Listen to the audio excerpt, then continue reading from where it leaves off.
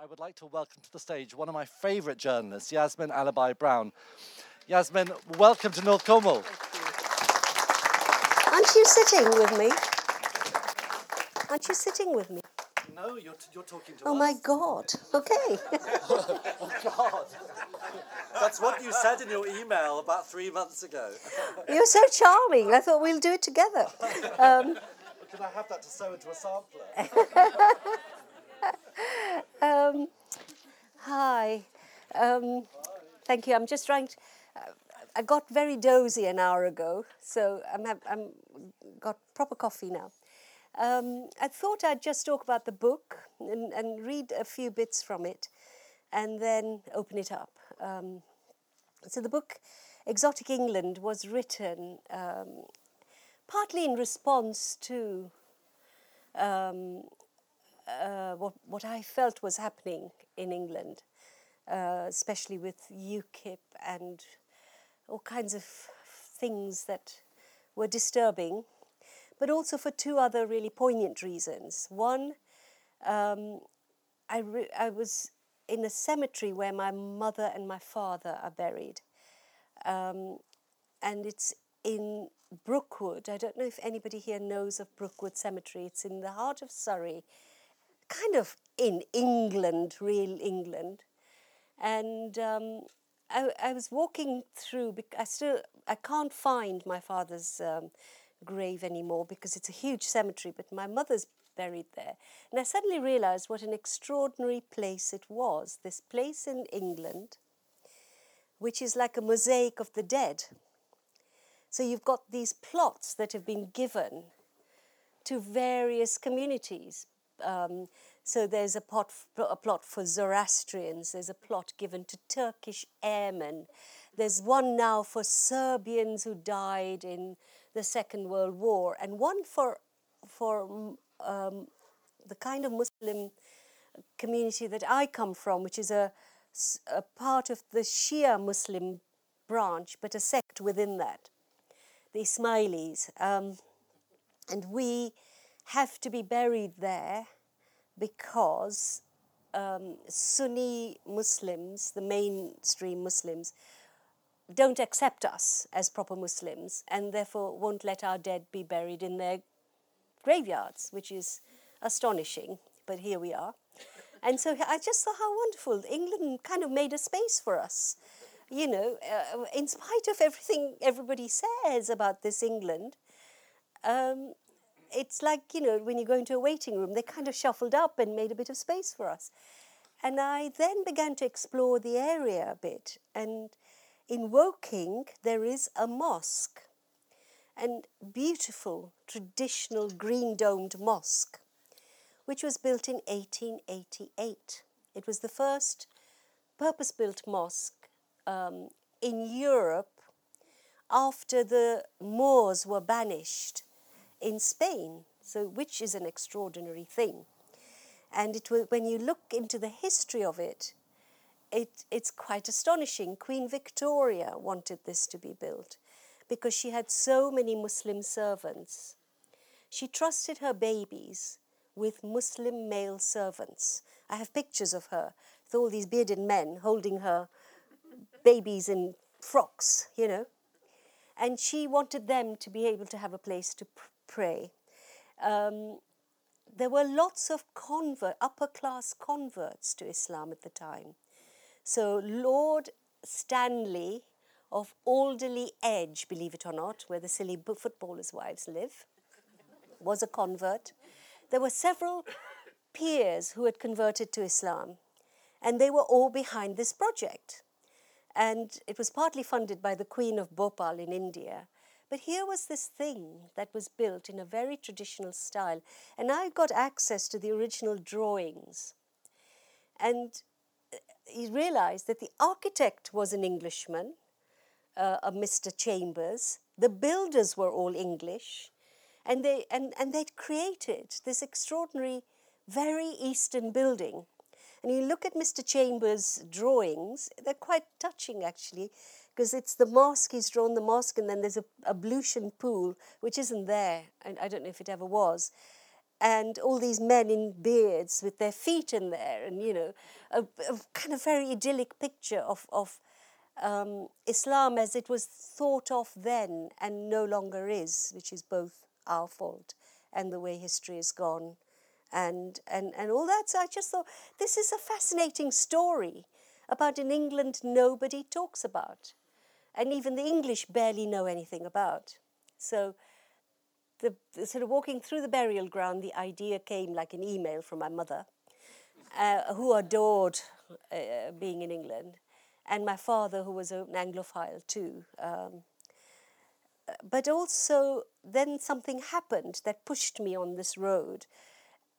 I get a lot of hate mail, a lot of hate mail.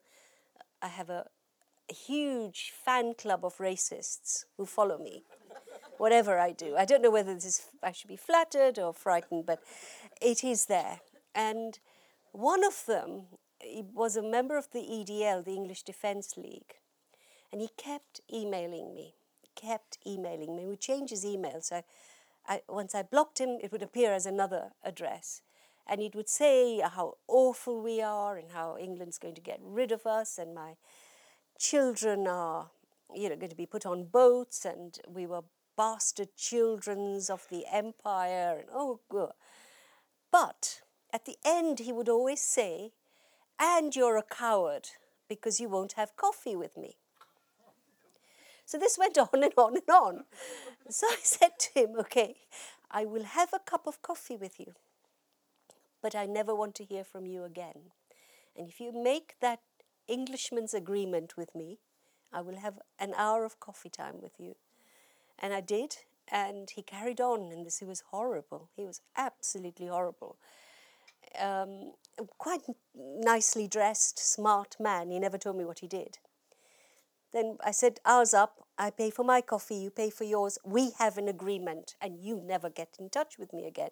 And I had, for some reasons, my wedding bangles on, because when we get married, our mums give us gold bangles. And for some reason, I had them on. And he grabbed my arm, which I was very upset, I was frightened at that point. And he said, where are those bracelets from? I really like them. So I laughed. I said, look at you, even you, with all your dreadful ideas about England, even you cannot resist the lure of the East. And I walked away, and I thought this book had to be written, didn't it? And I'm glad I did it, because I think, although now I look back at it and I thought, oh, was I being too optimistic? Because what's happened since has depressed me a lot. But I do think there is such a story of this country, such a story, and it goes way back, way, way back. And in part, I wanted the English to read it, obviously, but I also wanted young, angry Muslims to read it, because they've got fixated on the idea that they hate us. They have hated us since the Crusades. And that's all there is, and they've exploited us and so on. And of course, that's partially true, but only partially. And so I wrote it in a very accessible way, because I wanted them to know, and I wanted the English to know, that we are so interconnected. The East and England are so interconnected, and have been for such a long time, that actually it makes no sense to talk in this way or to think in this way. And it was a fantastic adventure, because once you started looking at it, the amount of material, the book was twice the size it is now. Because once you start looking, it's like a limitless treasure of evidence, of stories, of the love affair, really, between the East and England. And I'll give you some examples, just so, to tell you how it is. And so this is just a short list. St. Paul's Cathedral, which my mother always used to say, oh, it looks just like a mosque. And I'd say, don't be silly, Jenna, it's a church. What do I find? That Christopher Wren's son, who wrote a biography of his father, said his father described St. Paul's as designed in the Indo-Saracenic style. I had no idea about this. And in fact, there were quite a lot of oligarchs from the Ottoman Empire who came while the thing was being built. And they threw money at the workers because they felt this was a kind of acknowledgement of the relationship. East Coker. Because people say to me, oh, this is just a London. It is not just London. East Coker, okay? The poem is obviously written by an Anglo-American, Anglo in the sense that he became an Englishman in terms of his sensibility, and he was an immigrant. He was an Anglicized immigrant. There's an unexcavated Roman villa in East Coker. Crusaders lie in the churchyard. In 1669, Andrew Elliot, the local vicar, set off for Salem and was part of the witch trials of Salem. But the most extraordinary story is that of another villager, Sea Captain William Dampier, who circumnavigated the world 3 times. Okay? And in 1709, he rescued a castaway called Alexander Selkirk from a desert island. And that story inspired Daniel Defoe's Robinson Crusoe, and Coleridge as well. There's an old mill there in East Coker, which was made for the Royal Navy when the Royal Navy was, up and about on the seas. So East Coker is exactly the kind of place, the England I'm talking about. It is absolutely full of foreign influences and comings and goings.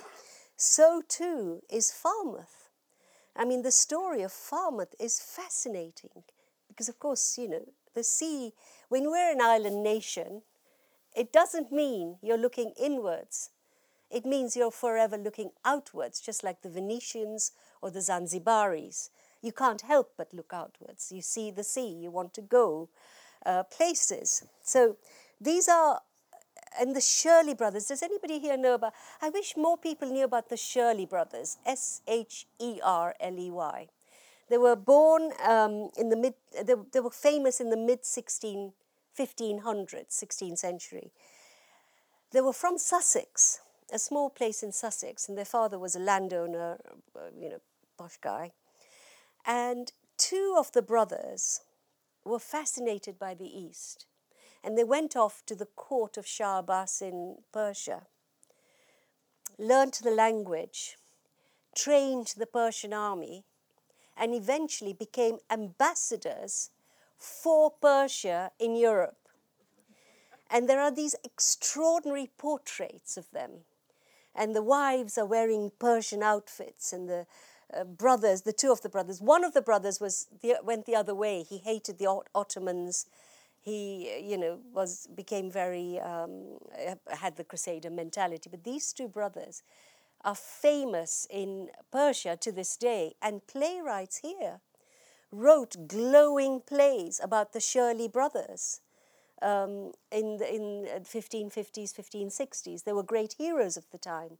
And one of the problems is this history has vanished. And if only our kids were learning more of this, that this wasn't all about distance and hatred and religious divide and so on.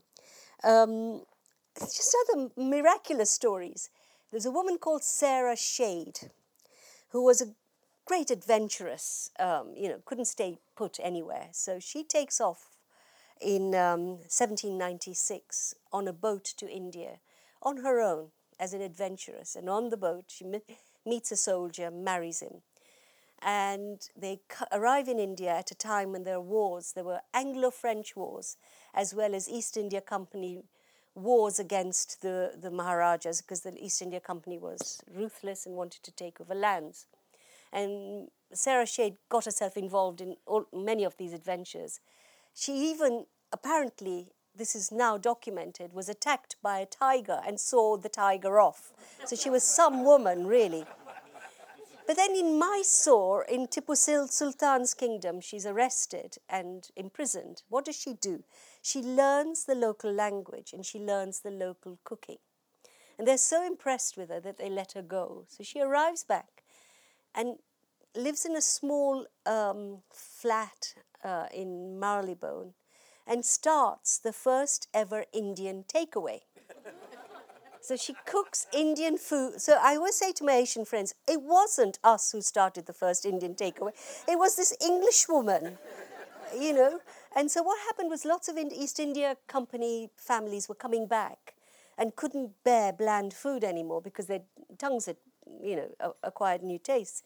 So she started cooking in her home, and carriages would arrive in the evening to pay and pick up the food. And so there is this whole wealth of connection, which is extraordinary. And I'll just give you a few more connections, because I think, again, this idea of them and us, I mean, all my life, I've fought against the idea of them and us, because it's the most, I think it's the most damaging thing that humans have. But there is, for example, when I'm doing this research, I come across, in the British Library, I come across a book called Philby of Arabia. So I get the book out, and it's written in 1976, I think. And it's the father of Kim Philby. And it's the most amazing story. So Kim's father was called Jack St. John Philby. And he, like Richard Burton and several other Victorians, were brilliant linguists. They could pick up languages just like that. So first he went to India and learned several languages and met Kim's mother there, Dora. Marries her, and Kim's named after the Kipling hero. But his heart is in the Middle East. You know, Englishmen in particular have always had this romance with the desert. The desert really gets them going. And I'll tell you, the only person today who has that is Rory Stewart. He's of that kind of group. So he goes off to the Middle East and befriends Ibn Saud, helps to create Saudi Arabia, for which we must blame him forever. It's the most evil empire on earth. And then becomes a Muslim.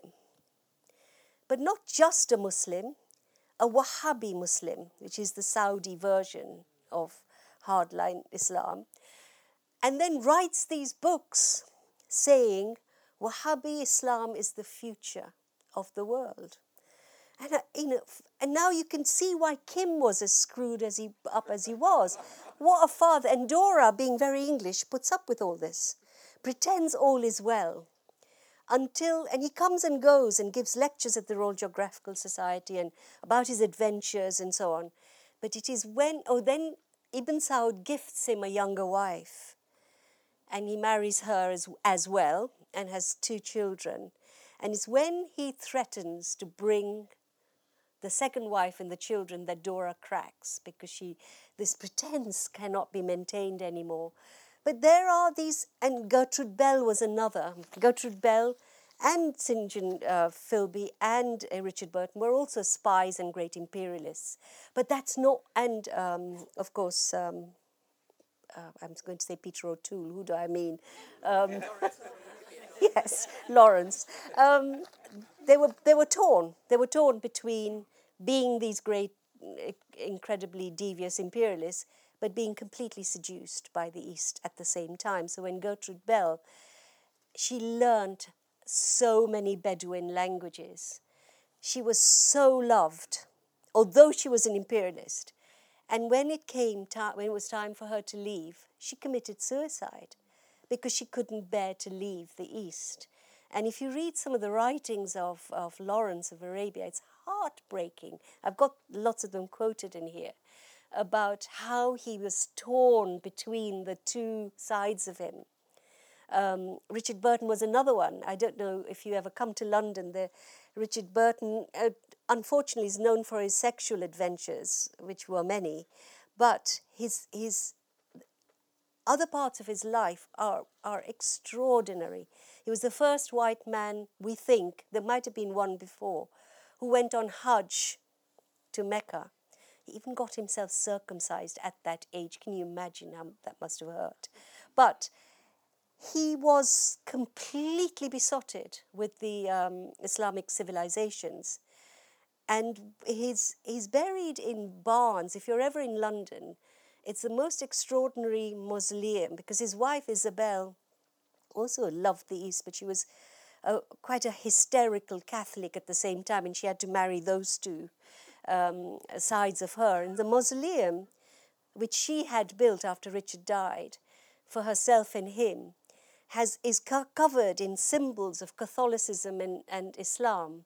It's quite extraordinary. If you go and look at it, you think, God, there was a time when Islam wasn't considered this deadly enemy, which it now is. And I often tell young Muslims, I ask them, do you know the Regent's Park Mosque? Who gave you, who do you think built that mosque? And they'll say Saudi money, which is true. But they don't know that actually Winston Churchill gave that land to Muslims, partly to thank them for the part they played in the two world wars, and partly because their ambassadors abroad, and I think Richard Burton and even Queen Victoria, I'm not sure about the last bit, I've heard this, really wanted a significant place in London where Muslims could pray. Now, this couldn't happen now, but it just shows me that there was an amazing time when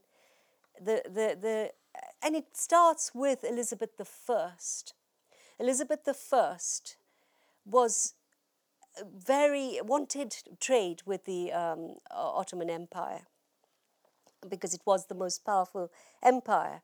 And of course, she wanted an ally against Catholicism. So these were political things or economic things.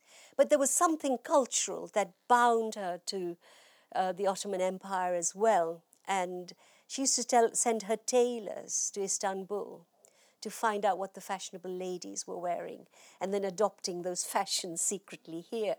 And there's this amazing story which somebody should make into a movie or a TV program. Has anybody here heard of Thomas Dallam? Thomas Dallam was a wonderful craftsman in Elizabeth's time, and he could make anything with his hands. And so she commanded him, in order to get the trade deal that all the Europeans wanted with the Sultan, who was it then? Mehmet, to make an organ of such beauty and such surprise, and then kind of break it all up again, take the flat pack himself to Istanbul, spend time making it so that people would talk about it. I mean, you know, she knew PR better than anybody else. And then present it to the Sultan. So this is what he did. And the boat nearly sank, and the bits got rusted and all that, but he did this. He took these parts and put this organ together in Topkapi Gardens. And the whole of Istanbul, you know, was full of gossip and intrigue. What is this? What this? And the Sultan absolutely loved this beautiful object.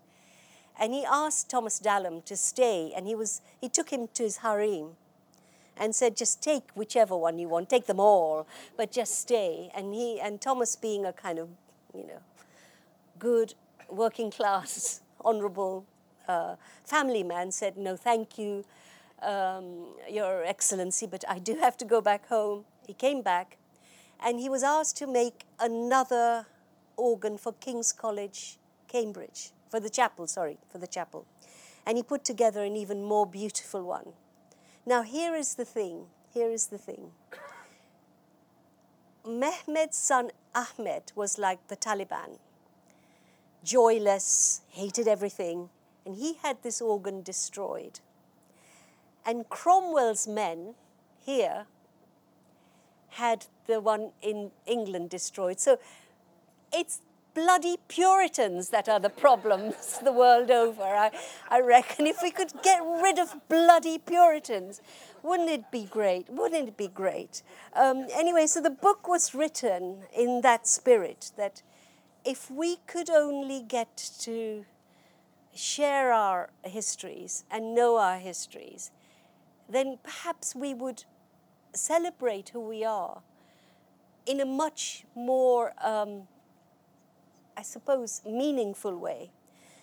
And I do feel very unhappy when false histories are churned out, like, oh, it all started with Windrush game. No, it didn't start with Windrush game. Let me tell you some. 1578, a panic pamphlet was written in this country by a man called George Best. And it was about all these English women who are taking up with black men. Think about that. It never happened anywhere else in the West. It didn't happen in America. It didn't happen anywhere else in Europe, but it happened in England. That women were, and they were called they were called the Black Nightingales, the first women who took up with escaped black servants, black slaves or black servants. When you read Priestley's journey through England, it's a wonderful book, and you realize how every time he came to especially the port towns, they were not just first generation, but second generation of mixed race children whom he describes. He describes them physically, part, I think one child he saw was part Chinese, part Ethiopian. And he even said somewhere that we are at our best when we are mixed. And so over and over again, and I was telling somebody this story yesterday, my sister, who's severely mentally ill now, used to live in Bath, and she used to always tell us, and her illness was just beginning then. So I'm talking now about the 1985 onwards. And she'd always say, she lived near a place called Lansdowne Crescent, and she'd always say to me, there's a Turkish house in Lansdowne Crescent. There's a Turkish house in Lansdowne Crescent. And we thought this was the beginning of her illness. Nobody believed her. When I'm researching this book, what do I find? It's true. There is a house in Lansdowne Terrace which belonged to William Beckford, who in the 18th century was the richest man in England. And he built all these follies everywhere. One was Fonthill, was famous because it had Turkish rooms and Chinese rooms and Egyptian rooms and a whole medley of everything. But in Lansdowne Crescent, he built this little mosque-like building in the garden, almost a secret building in the garden. And that's what she was talking about. And it's true, there was a Turkish house in Lansdowne Crescent. The father of Elizabeth Barrett Browning also had a house, a mad house called Hope Place, I think it was called, which was again the same thing. And she describes it, the Turkish room and the turrets and the strangely exotic architecture and furnishings. And Hope Place burnt down, so all we have is there are drawings of these places. Kew Gardens used to have a miniature Alhambra building and a temple and the pagoda, but those two previous buildings now only exist in drawings. And then there are the indescribable love affairs between Englishmen and the other, which started, as I said, way back in the 1500s. So when Shakespeare wrote Othello, this was already happening. And in Shakespeare's world, when he began, when Englishness was forming, and I'll end on this point, we can have a conversation, Englishness is just forming. The greatest writer ever already cannot restrict his idea of Englandness within these isles. His imagination flies. And he creates, in my view, the most enchanting and complex Eastern character ever written in literature, whether it's written in any country, Cleopatra, right? So the imagination, the English imagination, has been so extraordinary and has flown everywhere. And that's why I completely cannot bear the kind of England we seem to be becoming. Thank you.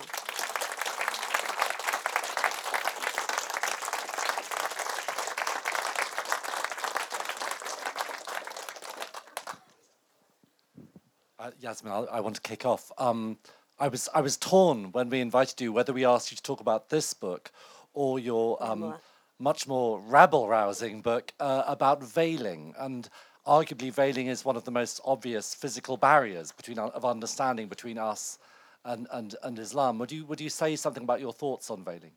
Well, I wrote, both those books came out at roughly the same time. So I edit a series of books called Provocations. They're very beautiful, short little hardbacks, which argue against groupthink, against the way people lazily assume things. And there's a wonderful collection of books now. And the very first one was, I wrote a book called Refusing the Veil, because this is not the Islam I grew up with. This is not the Islam my mother grew up with. It is Wahhabi Islam, which is Saudi, and it is, in my view, a total travesty of everything I've ever grown up to believe in. The Quran hardly mentions, there's nothing in the Quran about covering the hair, there's nothing about covering the face. Hijab is used metaphorically, so it says there is a hijab between believers and non-believers. But also, the number of people in the 20s, 30s, 40s, and 50s in Iran, in Egypt, in Tunisia, in Algeria, women and men who fought against the oppression and covering up of women, I've talked about them in the book. These ridiculous women, some of them are at university, who think that they're making a statement about independence and whatever, have no idea about our history, right? So, for example, there was a man called Qasim Amin who read John Stuart Mill's Liberation of Women, and is an Egyptian, and he wrote his own version of the liberation of women as a feminist man in Egypt, just after, I think 5 years after the Mill book came out. And in it he says, if women are not seen, they will never be heard. There was a woman, an Egyptian woman called Huda something, I've forgotten her surname. God, it'll come to me. She was a upper middle class woman, married to quite a rich man. He died, and a woman was never happier at the death of a man, because she then was rich and free. And she came to Rome to a conference on universal suffrage, went back to Egypt when all women were veiled at the time, girls too. And she came off the train in Cairo and unveiled. And there was a man with his teenage daughter, who nobody knows what his name was. And he saw her and he unveiled his own daughter. And that led to a whole movement of unveiling across Egypt. There were magazines in Iran from the 1920s, and they were called things like Finding a Voice, Women's Rights, number of feminist, and they were interesting magazines because they talked about fashion, they kind of mixed cooking, just like our magazines now. And they all campaigned against veiling. And now we are in a period where ignorant women. I mean, the book, again, it started with a moment, as so many books do. I live opposite a common, and I went out and sat on a park bench, and I saw this woman who was completely veiled and with a gauze as well this time. And she was pushing a little girl, and a little boy was jumping around. And it just got to me that view of a woman in a common in London, dressed like this. And I just went home and I thought, I've got to write about this. And as I started researching the book, I found stretchy pink hijabs in Shepherd's Bush Market for 6-month-old babies. And it says Calvin Klein. So I don't know which is the biggest sin, really. And so I wrote this book, and it's a very powerful book, a very powerful rational argument, saying, for God's sake, it's not just a barrier between you and your fellow citizens. It's actually taking us back or taking us to a place. And I do this. I'm like a terrible, bothersome old woman now. So I'll stop these women and say, why have you covered your 3-year-old? Why you dressed your child like this? And they look at me, like I'm a crazy old woman. And then they say, I'm training her. Okay? So when people tell me it's a choice, how do you know it's a choice? What is your research base that it's a choice? And if you've trained them, they're telling their children. And I talk as a believer. I have my prayer book in my bag. I pray. I fast. I believe. But I do not wish my religion to go in this direction.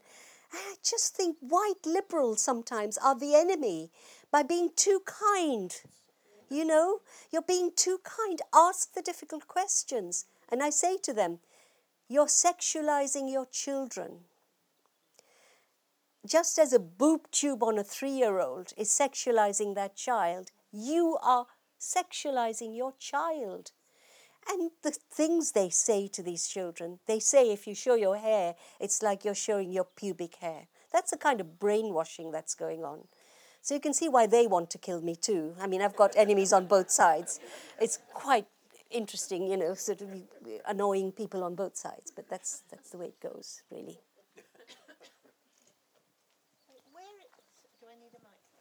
Where is this coming from, this immense pressure on these women? I mean, I actually live a lot of the time in London too, and I do see these women and these little girls all veiled, and I think, where is the pressure? It's Saudi Arabia, our ally.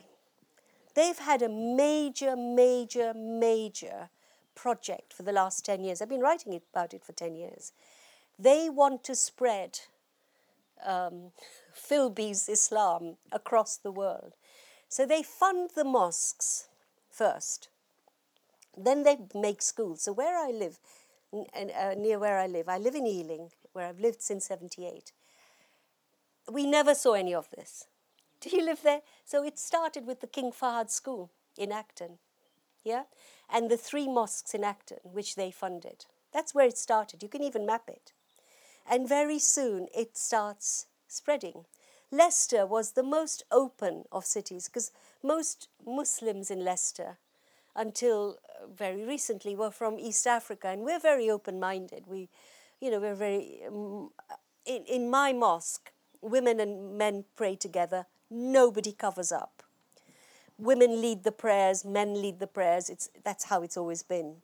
So most East African Muslims are very open-minded and so on. The Saudis moved in 10 years ago and built a mosque. And then they built a school. And I remember I made a film there for Channel 4 about 10 years ago. And I went into a secondary school. And it was a state-funded secondary school. And all the girls were fully veiled. And I was so appalled by this. So I said to the headmaster, why are they doing this? And they said, it's their wish. So I interviewed them. It's on camera. I said, So why are you doing this? It's our choice. I said, are you telling me 28 girls, teenage girls in this class, you individually made the choice to be dressed like black ghosts? You're telling me that? I don't believe you. And our state was funding that school. So Saudi Arabia, our ally. And they haven't stopped. And I don't know when the government and terrorism, if you want to see the roots, all those 9/11 killers were Saudi Arabian. Iraqis died for Saudi Arabian killers. That's where the evil comes from, honestly. How do you see the future? I don't know. I think we're in a very bad place. I think we're getting to a place where populism is taking root in so many countries, which I had great. Turkey was one of my favorite countries, Muslim countries. It was a secular nation where people had faith, but it wasn't part of the state. Look at Turkey now. Look at India. Is a horrible place to visit now because the Hindu fanatics. Look at Burma or Myanmar. Look at America. Look at us. I think the populists and tribalism and them and usness is making me very frightened and making me very scared. Well,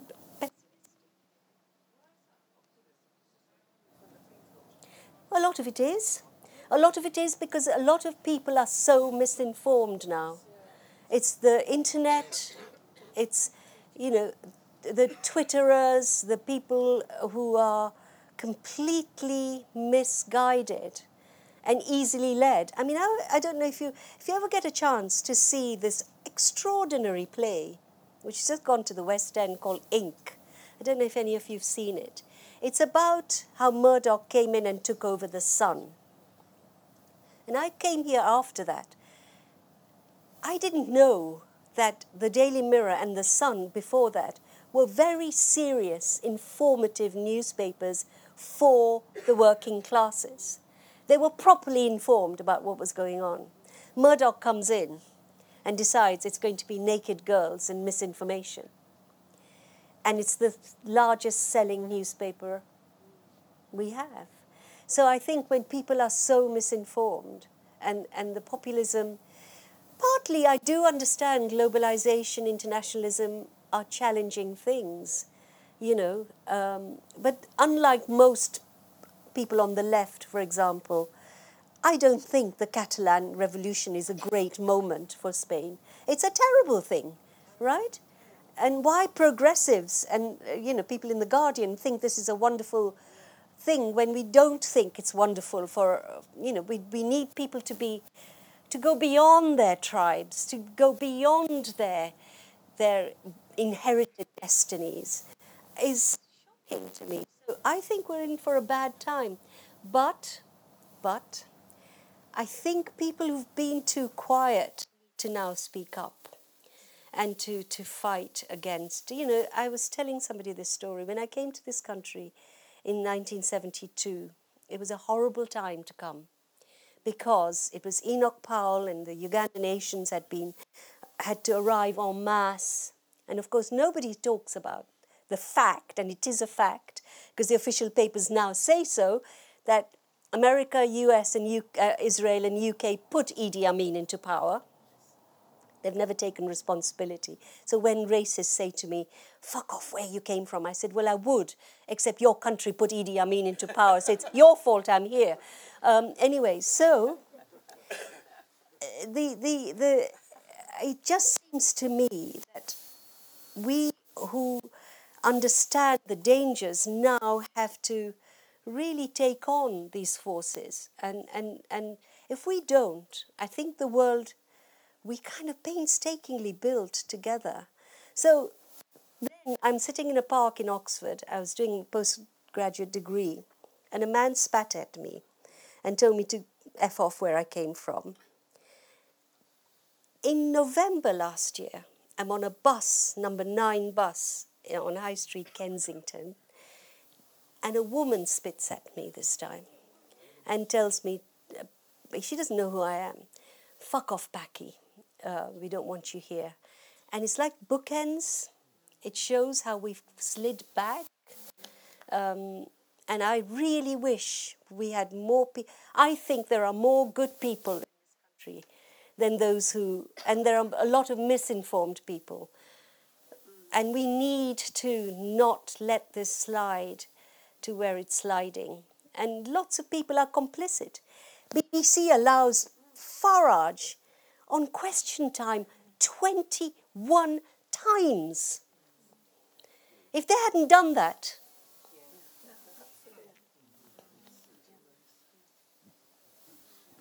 Hi, sorry, interjecting. Firstly, can I just say I think you're amazing, and I think everyone in this room will agree that the kind of discussion that you're bringing up is exactly what should be happening for the future.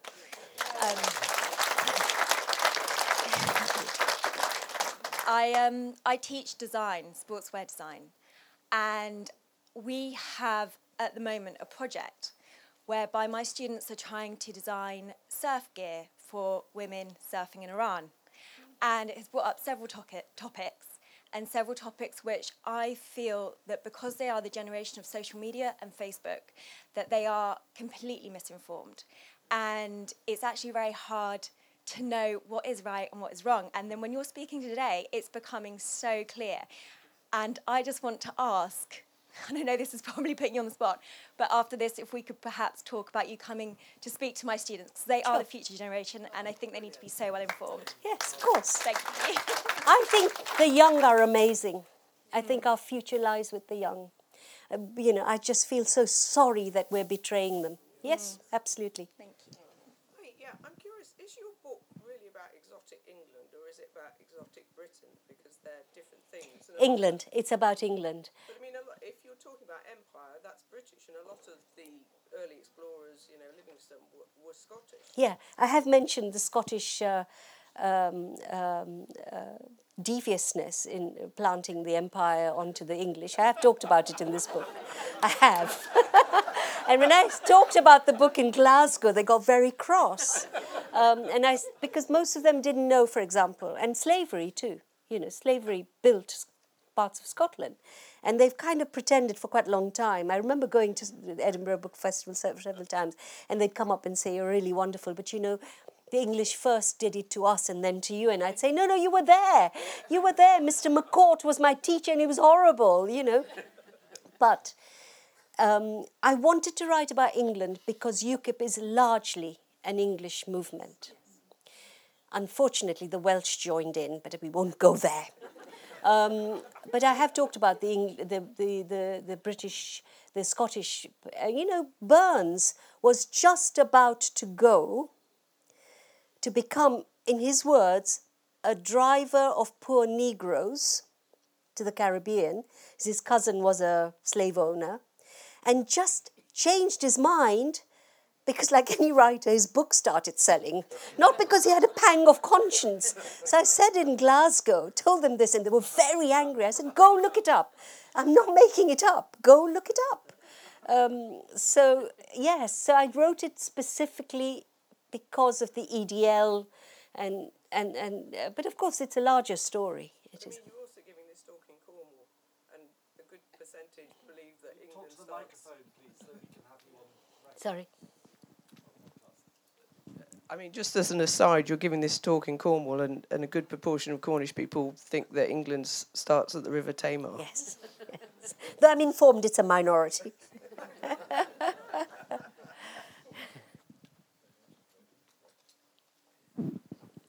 Yes. As a white liberal, you're talking about being afraid to ask the difficult questions, right? Well, I'm in an Arabic department at university, sort of, as an honorary research fellow, not, in the department. I also went to a talk the other day in London by Sashi Kupar. Tharoor? Sashi Tharoor, sorry, yes. Actually, it's quite difficult because you feel, I'm posh white liberal, Guardian. It's extremely difficult, actually, to even say some of the things you're saying. What does one do? Because I agree with everything you say. But there's a huge disadvantage by being a white liberal when you're talking to someone like that, or indeed in my department, because you're already at disadvantage by being a white liberal. It's really But I difficult. think you should do it anyway. You know, I get death threats from everybody. Okay, I'll face the death threats then. Yes. So if I can take that risk, I think you have. Yeah, but you have a Muslim background, you see, that's the point, whereas I don't. Yeah, but so you ask all those mad Muslims and they'll say she's not a real Muslim. Oh, okay. So I just think you can do it in a certain way, you know, and you can say, okay, you know, of course I have this background. And a part of me was, you know, a part of my history is of exploitation and so on. But actually, I don't agree with the veil. I think you should be able to say that. And what will they do to you? They can't do worse than they'll threaten to do to me. So, in a way, also, you know, I love The Guardian. It's the first place I wrote my article because I'm a self-made writer. I was really interested in listening to older women becoming writers. I always wanted to be a writer. I knew nobody. I was a migrant. You know, it's a very nepotistic world. At 37, I got up one morning and I thought, right, it has to be today. And I wrote a column. And I knew somebody at The Guardian who used to come in. I used to work in adult education till then. And I said, Aidan, can you look at this? And he looked at it and he said, I think it's rather good. Guardian published it. And that's how the journey started. But I now get really annoyed at the way The Guardian never criticizes anything to do with Muslims. Right? Everybody knows The Guardian's on our side, is anti-racist paper. But it's not helping us if it doesn't look at some of the problems, not just with Muslim life, with, you know, young black men, many of these problems that are destroying us. So I think there's a way, and I think it's just taking that risk and realizing, I mean, the hardest thing about my life, and I wrote about this a couple of weeks ago because it really got to me for some reason, the Twitter hatred. And I said, you know, it isn't easy. I lost weight. I couldn't sleep because I suddenly began to think, God, do they all hate me this much? You know? But it has to be done. And there are always people who love you. A lot, I think. You're popular, right? Do you think government should ban the veil on the street as some European countries? It's a good question. Sorry, I think, I said in the book, I think banning it would make martyrs, right? The question was, should government ban them like they're banning them in Austria and a few other places? I think banning them in a liberal society is problematic. But I think what you can do is say school uniforms are school uniforms. Workplaces have expectations of workloads. You know, these notices, you cannot walk into a reception with a helmet. You have to show your face. I think those are totally acceptable things. And I think, and if you apply them widely, so you say, you know, there's a kind of expectation of how you dress at work. There's an expectation of how you know, if you go into public services, your face has to be shown. And Jack Straw was right. Jack Straw was a dreadful man, warmonger, everything, but he was right on what he said. And I just think, again, they need courage. I mean, I supported Sarah Champion when she talked about the groomers. And I don't know if how many of you have read possibly the most dangerous thing I have done in recent years. And in the Mail on Sunday, don't all gasp, not this Sunday, but the Sunday before. The Mail on Sunday is not Dacre. But Dacre loves me, let me tell you. Dacre wrote me a very nice letter. I went and talked to the wives of the groomers who had raped the white girls, which was one of the most frightening things I did, because I thought, they did this to the girls out there. What were they like indoors? I bet they were incapable of understanding consensual sex. And sure enough. But what was also very interesting is these girls, these women were brought as girls from the villages, from one prison to another. and they still don't get what was wrong, you know. So I think there are ways of doing it. And I think that we should go there. When I wrote, was it this book? Yes, it was this book. I was in India doing some research, and I went to this massive, massive school in Delhi, girls' school, and not a single headscarf. And it's a Muslim, predominantly Muslim city. So I asked the headmistress, I said, you know, does nobody wear a headscarf here? And she looked at me, she said, no, why would they? Not the uniform. I said, great, that's the line to take, it's not the uniform. And I said, did anybody ask? And she said, yes, one family. From Blackburn.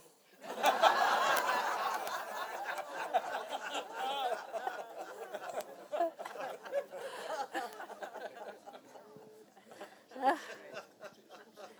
have time for one last question. The hand at the back.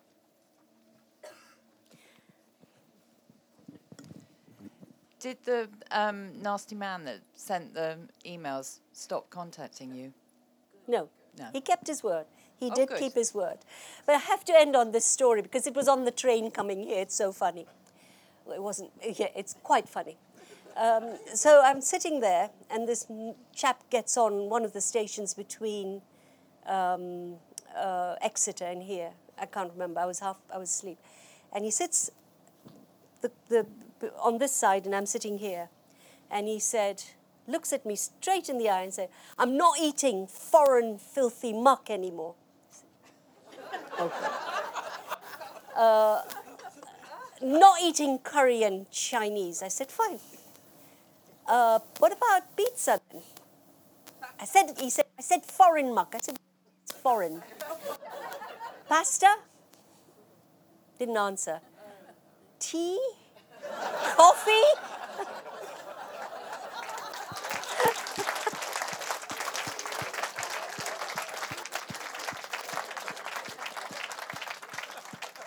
Yasmin, thank you so much. You've been an adornment to the last day. It's absolutely glorious.